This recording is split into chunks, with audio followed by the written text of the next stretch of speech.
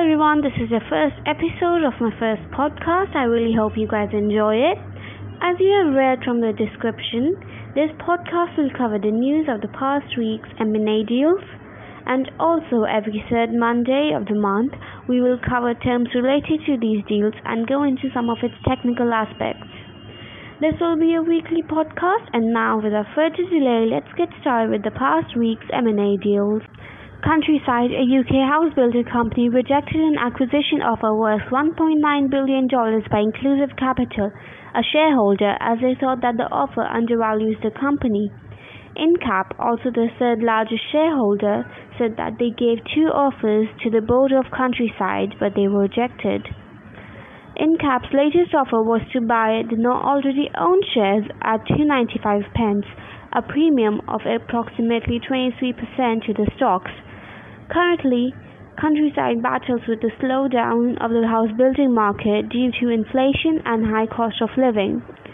It is reported that they might have lower annual profits this year. Nevertheless, the company is confident that with a good strategy and maybe working as a private entity, they can turn the tables around.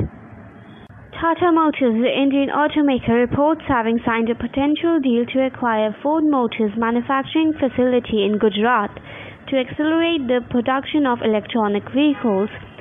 The move comes after Ford Motors shelves its plans to produce EVs in India and looks for an option for two of its manufacturing plants in India. It was announced on Monday that the deal will cover the complete transfer of all employees, machinery, land, and assets.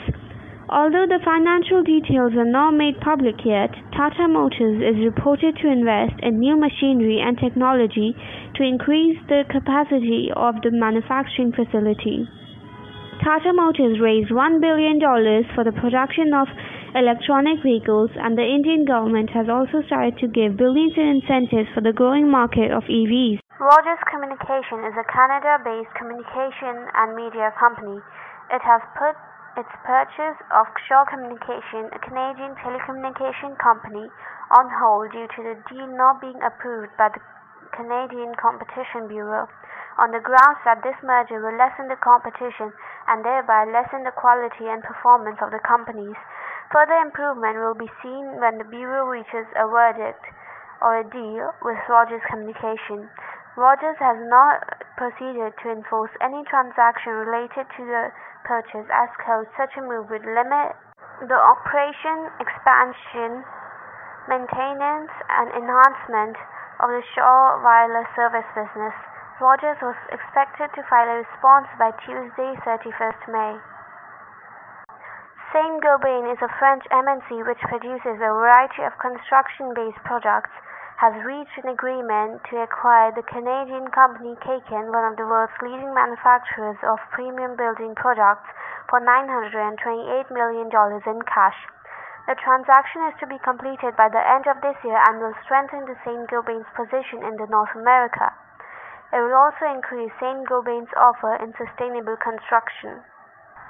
DSM, a Dutch bioscience and foods company, announced that private equity group Advent International and German company Lanxess is buying the engineering materials subsidiary for $4.13 billion. The private equity group and the German company will own 60% and 40% of the engineering division respectively.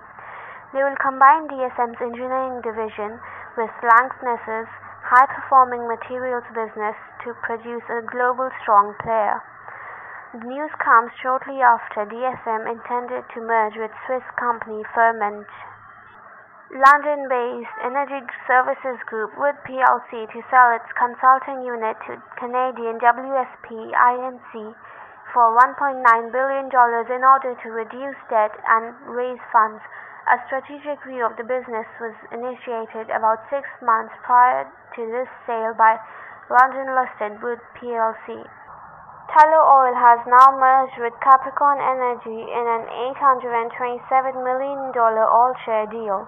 Capricorn will now own 3.806 new shares of Tullow for each share they hold. The outcome of this merger will result in a savings of $50 million and a $60 million annual base dividend will be provided to the investors in the new group.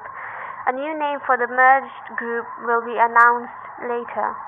The merged group will invest in expanding its production and focus on African energy resources. The share prices of both Tullow Oil and Capricorn Energy increased by 2.1% and 3.6% respectively. Oil prices all over the world have increased due to pandemic lockdowns and the Russia-Ukraine conflict.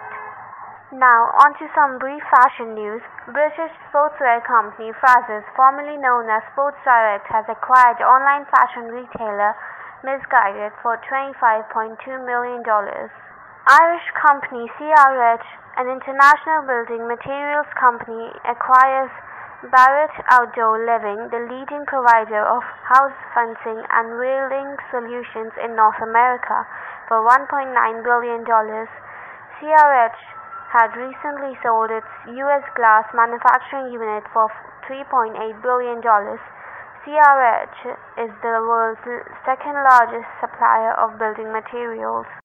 Hello everyone, I would really thank you for tuning into this podcast. I really hope you guys enjoyed it. And I would also like to apologize for the sound quality in this episode. I assure you that in the next episode the sound quality will be better. As this is my first podcast, I'm still learning to improve the sound quality. And I really hope you guys look forward to the next episode.